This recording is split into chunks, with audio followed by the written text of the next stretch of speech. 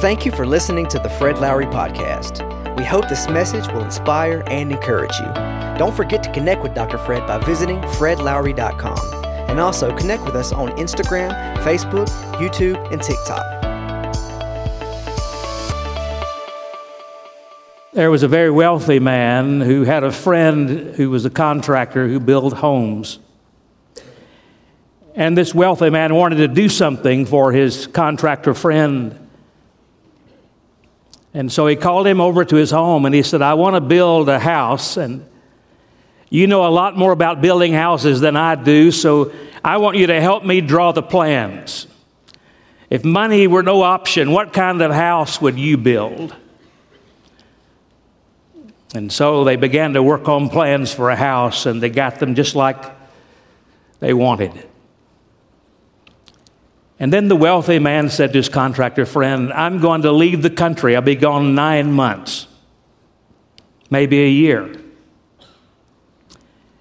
And I want you to build this home while I'm away.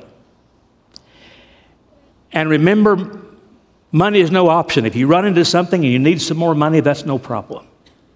The main thing is I want you to make this the best home you've ever built.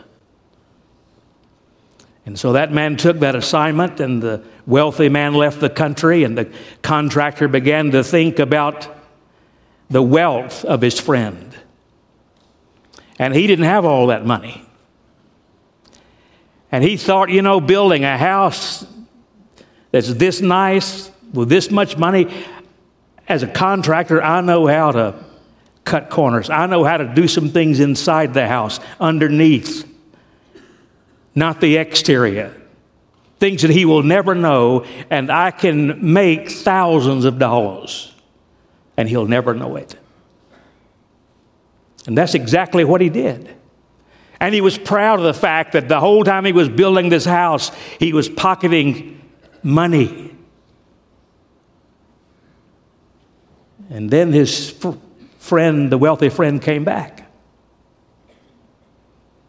And when he came back, he called the contractor and said, is the home ready? And the man said, yes. He said, bring me the keys. So the contractor came and brought him the keys to this home. And the wealthy man said, I want to ask you a question. Is it the best home you've ever built? The contractor looked at him and said, yes, it is. You used the finest materials money can buy. Yes, I did. The wealthy man said, well, that's exactly what I wanted. Because you see, I love you, and I was building the home for you. Here are the keys to your dream home. Let me tell you a couple of truths about that story. One is you can build a house on a firm, strong foundation, or you can build it on a weak foundation, and from the outside, you can't tell the difference. It looks the same. And it's like that with people.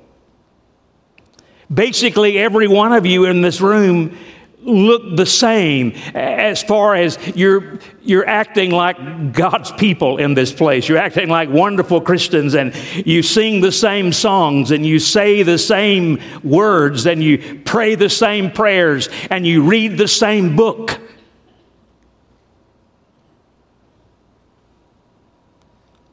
But you see, some of you are building your lives on the wrong foundation.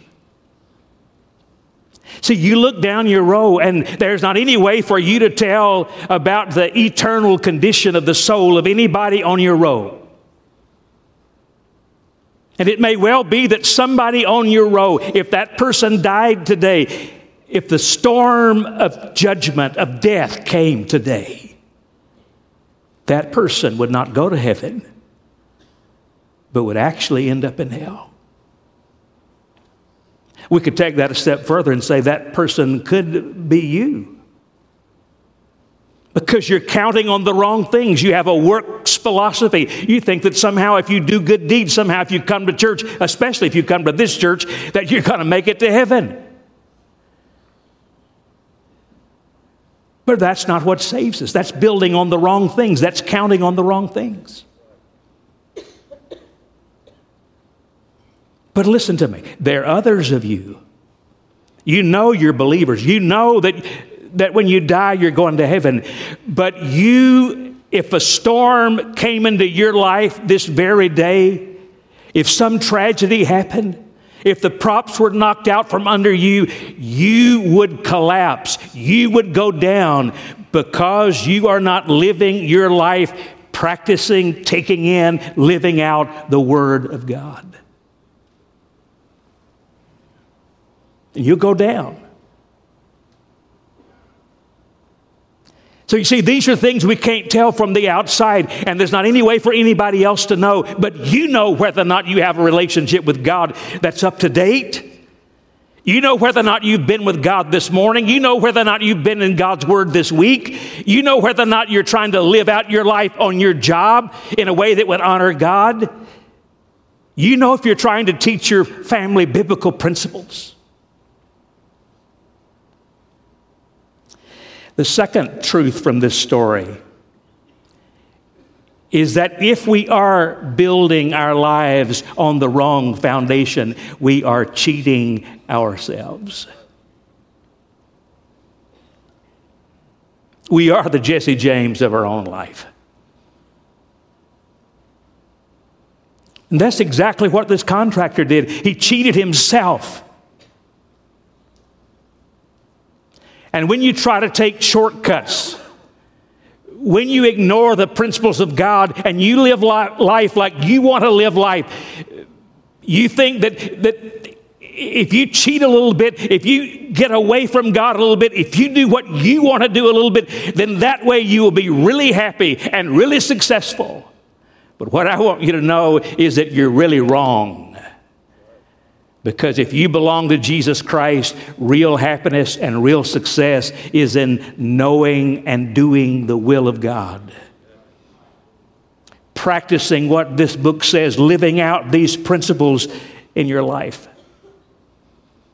There was a family in Miami, Florida, the Gonzalez family, that built their dream home. They had saved and worked in order they could build their dream home, and they built it. And when they finished building their dream home and it was ready for them to move in, they discovered they had built the house on the wrong lot.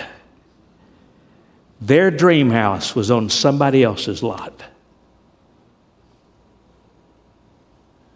That's what some people are doing in this bare room this morning.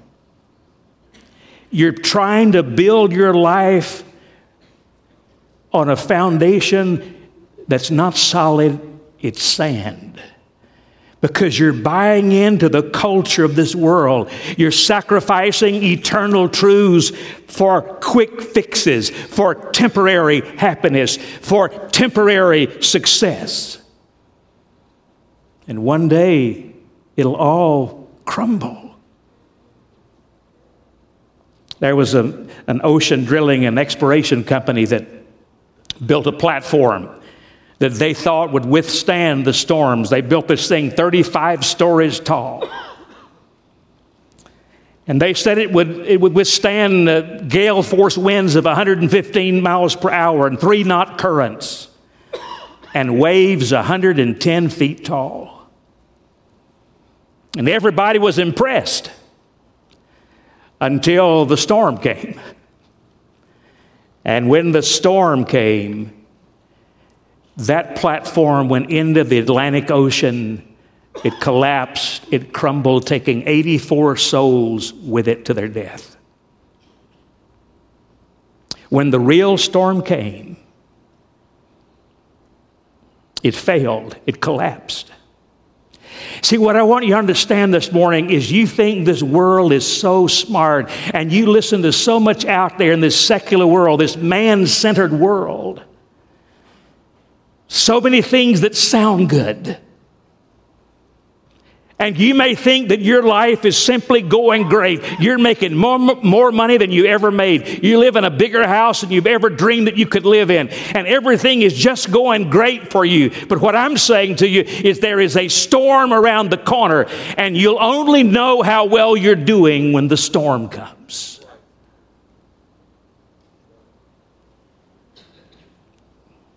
And when the storm comes, it's too late to do foundation work. Hello?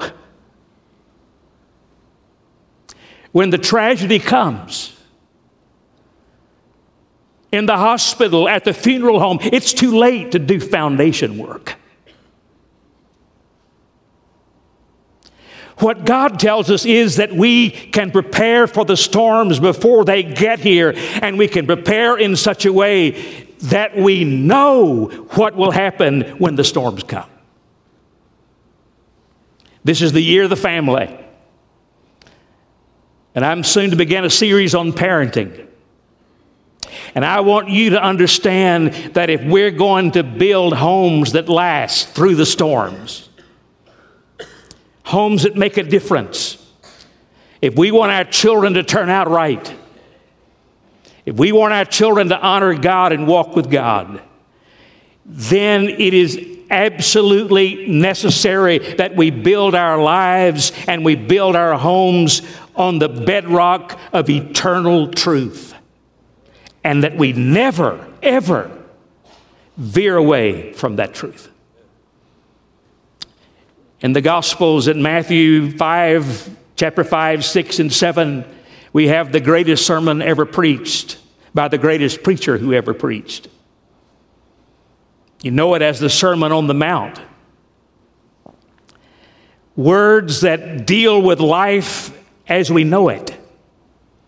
And Jesus focused on the fundamentals of faith, so profound that it shook the religious world, the religious establishment. It was so simple a child could understand it.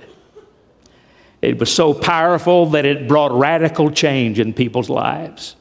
Let me tell you, if you wonder whether or not you really know Jesus personally, I'm going to give you a little test. You cannot come face to face with Jesus Christ and enter into a relationship with Him without it radically changing your life. No change, no Christ. And those who heard Jesus Christ preach, they were amazed with the relevance. They were astounded by the authority with which this man spoke. He talked about happiness. Happy are those who hunger and thirst after God and His truth, His righteousness. He talked about loving one another, even loving our enemies. He talked about forgiveness and about adultery and about divorce and about our attitude. He talked about money and how that we're not to seek treasures on earth. He talked about not judging and not worrying. He said we're to be salt and light. And by the way, since you brought it up, I do wear my religion on my sleeves.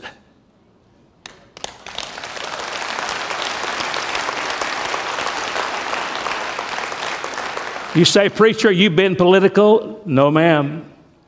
I'm being biblical. Listen to what the Bible says. You are the light of the world. A city on a hill cannot be hidden. Ladies and gentlemen, you cannot be a closet Christian. Neither do people light a lamp and put it under a bowl. You say you know God and you love God, and yet you want to hide your religion, you want to hide your faith, you don't want to talk about it. People don't light a lamp and put it under a bowl. Instead, they put it on its stand, and it gives light to everyone in the house. In the same way, let your light shine before men, that they may see your good deeds and praise your Father in heaven. And by the way, Jesus was the source of the very truth that He taught. How did the crowd respond? In Matthew 7:28, these words, when Jesus had finished saying these things, the crowds were amazed at His teaching. And after he finishes the greatest sermon ever preached, he's not going to conclude the sermon without giving us an opportunity to respond. He wants a verdict. He wants to give an altar call. He gives us the clincher. He wants to wrap it up. We've heard what he has to say. Now he says, I want to take all that I've said, and I've talked about every issue of life, and I want to wrap up what I've said and make it so simple that a child can understand. So simple that anyone on that hillside above the Sea of Galilee on that day could understand what Jesus was saying. And so simple that anyone in this room in this day can understand and apply it in their lives. He says, I want you to hear and I want you to heed what I'm saying. I want you to listen and I want you to live it out. He's talking about practical obedience. Do you believe that Jesus Christ is King, or that He's King of Kings? If you believe that, you've got two choices. If He's King, there are only two choices. Either obey the King or you disobey the King. The only two choices. Obey or disobey.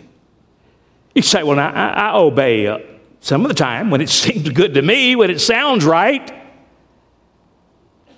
Listen to me. Let me see the whites of your eyes.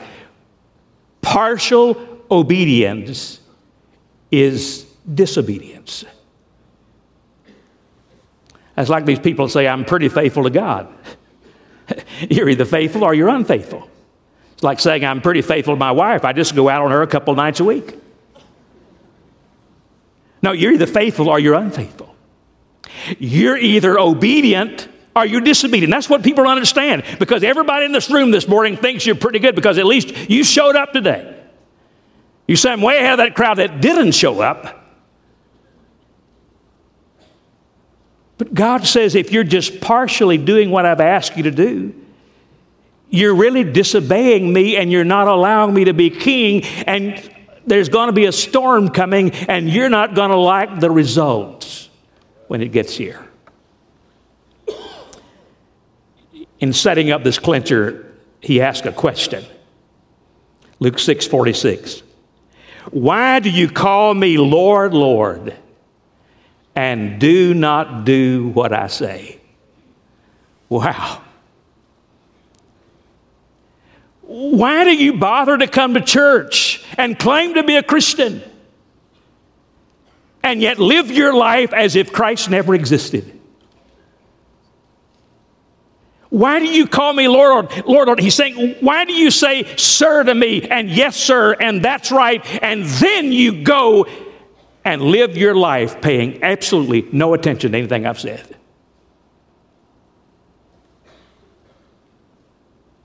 Doesn't it drive you crazy if you say to your child, you lay it out for your child, and your child looks at you and says, yes, sir, I understand, that's right, and then goes and absolutely does the opposite? You say, that drives me crazy. Hello, God has to deal with you. And your Father in heaven. He said, you say, you're so polite. You're so nice to me. And you say, yes, sir, that's what I ought to do. And you won't do a thing I tell you. He's saying, you don't get it. But I want you to get it. He says, what I say to you are not suggestions that you might want to try. Hello? I'm going to give you eternal, lasting truth, absolute truth, truth that will stand you well in life, in sickness, in health, or even in death. And what I'm telling you and how I'm telling you to live, these are not merely suggestions, things that you want to try. These are foundation words. They are essential. They are the way to build your life. And if you build it on anything else, your life is not built on a solid foundation. And then he gives us the clincher.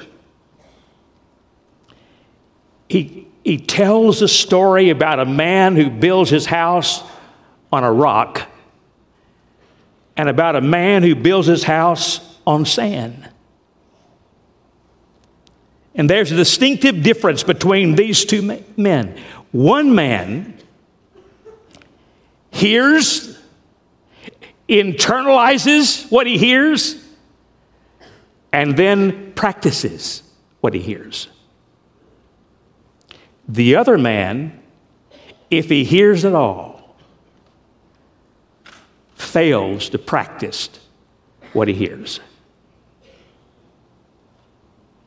And the end result is he lives a life that the Bible says is as weak as sand.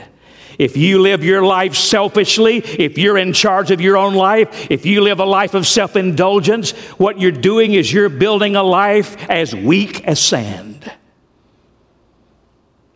And don't be fooled into thinking because things are okay today, you won't know till the storm, till the big one comes. And then you realize you've been building on sand. Here's what he says, Matthew 7:24.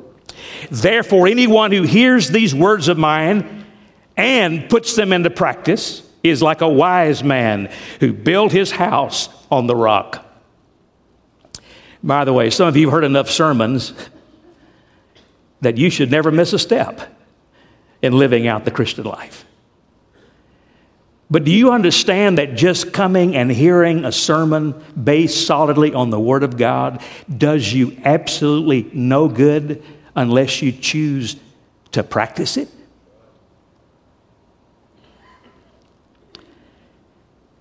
The rain came down, the streams rose, the winds blew and beat against that house, yet it did not fall because it had its foundation on the rock. But everyone who hears these words of mine and does not put them into practice is like a foolish man who built his house on the sand. Now, if you look, the very first word in this 24th verse is therefore. Remember, he's preached the greatest sermon ever preached.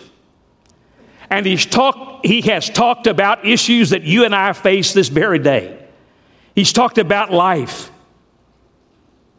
And he says, therefore, based on all that I've said, here's my conclusion.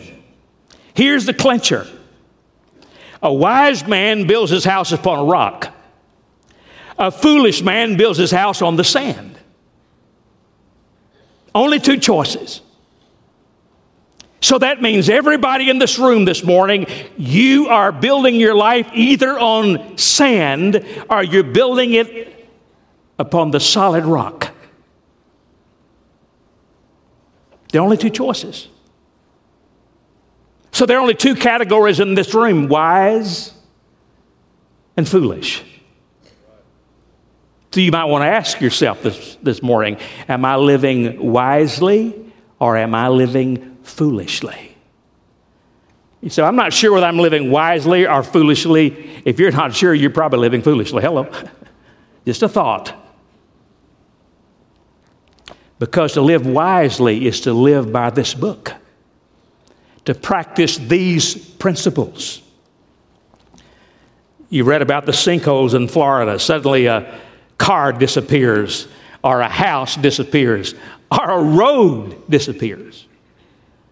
Why that problem? Because they pump in sand. And all of a sudden that pumped in sand begins to give away and there's this huge hole because those homes are not built on that bedrock. So Jesus says the wise man builds his life on the rock. Well, what is the rock? So that's easy. It's Jesus. Jesus is the rock. Paul said, no other foundation can any man lay than that which has been laid, which is Christ Jesus. Peter said, "Thou art the Christ." And Jesus said, "Upon this rock I will build my church." That hymn that we sing, "My hope is built on nothing less than Jesus' blood and righteousness. On Christ the solid rock I stand. All other ground," notice that, "all other ground is sinking sand." It's either Christ the rock or it's sinking sand. You're either living wisely or you're living foolishly. You're either building on the right foundation or the wrong foundation. So the first question you need to ask, do you have a personal relationship with Jesus Christ? Because He is the rock of salvation. And when I say personal relationship, the Bible uses the word, it's a word akin to marriage because it's an intimate relationship. Unless you have an intimate personal relationship with Christ. I'm not talking about a relationship with the church or a relationship with the pastor. I'm talking about a relationship with Jesus Christ that's personal, that's intimate, that's life-changing. If you don't have that, then your life is not anchored to the rock. And what's going to happen is ultimately the storm of God's judgment comes. You die and you face God at the great white throne judgment and you spend eternity in a devil's hell. See, we just get one life and we have to make some choices. And the choices we make determine our destiny. So do you know Christ? You know what Jesus does in the same sermon? He points out that people cannot assume that because they've done this or done that, because they've been to church or they've even worked in a church, that they're going to heaven. Look what he says in verse 21. "Not everyone who says to me, 'Lord, Lord,' will enter the kingdom of heaven, but only he who does the will of my Father who is in heaven. Many will say to me on that day, 'Lord, Lord, did we not prophesy in your name and in your name drive out demons and perform many miracles?' Then I will tell them plainly, 'I never knew you. Away from me, you evildoers.'" There's that word, "I never knew you intimately." You don't get to know God just by walking in a church or even by joining a church. You can join every church in town and go to hell without Christ. It's not the church.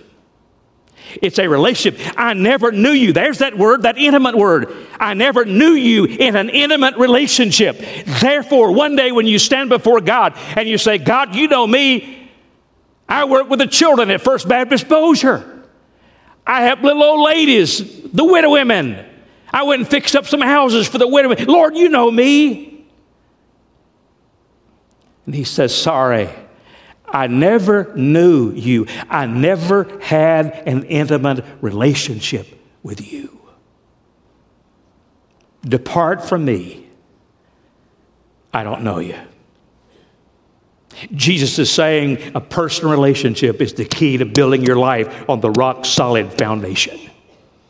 Acknowledging that Jesus Christ is the Son of God and confessing with your mouth that Jesus Christ is Lord and believe in your heart that God hath raised him from the dead, you will be saved. But that's not what this sermon is about. Because on that hillside above the Sea of Galilee, Jesus is talking to believers. He's talking to believers. And he's talking about discipleship. He's not talking about salvation. He's talking about personal discipleship, about living out your faith. He's teaching about a life of continual obedience. The wise man who builds his life on solid rock, not a detached piece of the rock, not a big rock, not even a boulder, but he digs down to the bedrock And his life is built solidly on the Word of God. You see, there are three things that never change. Number one, God's love for you. Number two, God's Word to you. Number three, God's purpose in you. If you want to know how important God's Word is in your life, I want you to listen up. Let me see the whites of your eyes. Listen up. In 1 Samuel 15, Samuel replied, "What is more pleasing to the Lord, your burnt offerings and sacrifices? What is more pleasing to the Lord, coming to First Baptist Church Bossier and sitting in your favorite seat and even dropping something in the offering plate? What's more pleasing? Our obedience to his voice. Listening to him is much better than putting your money in the offering plate." You say, "Preacher, I got you there because we hadn't taken an offering yet, and that lets me off the hook because I've listened to you." Well, if you would really listen to what God's saying, we would never, ever have to mention an offering, ever. Since you brought it up. Listening to him is much better than offering the fat of rams. But listen to this. Rebellion is as bad as the sin of witchcraft. And stubbornness is as bad as worshiping idols. You know what God's saying? God is saying, you bunch of wimpy Baptists, you say you love Christ and you say you belong to him, but you live your life and never even open this book. You don't try to live by the principles of this book. And he says what you're doing is nothing better than witchcraft.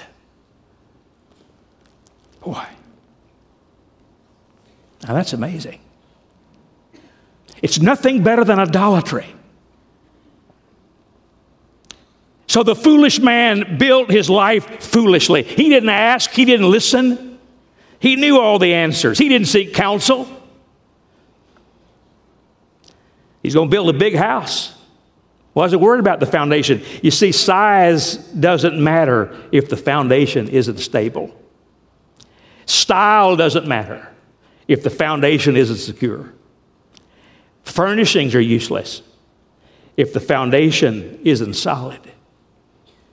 Cosmetic externals do not endure. We must build into our lives the truth of God's Word. To build into our lives the junk of this world simply will not have the underpinnings we need. And when the storm comes, we'll go under. That's why he says in the 6th chapter of Matthew in this same sermon, seek ye first God.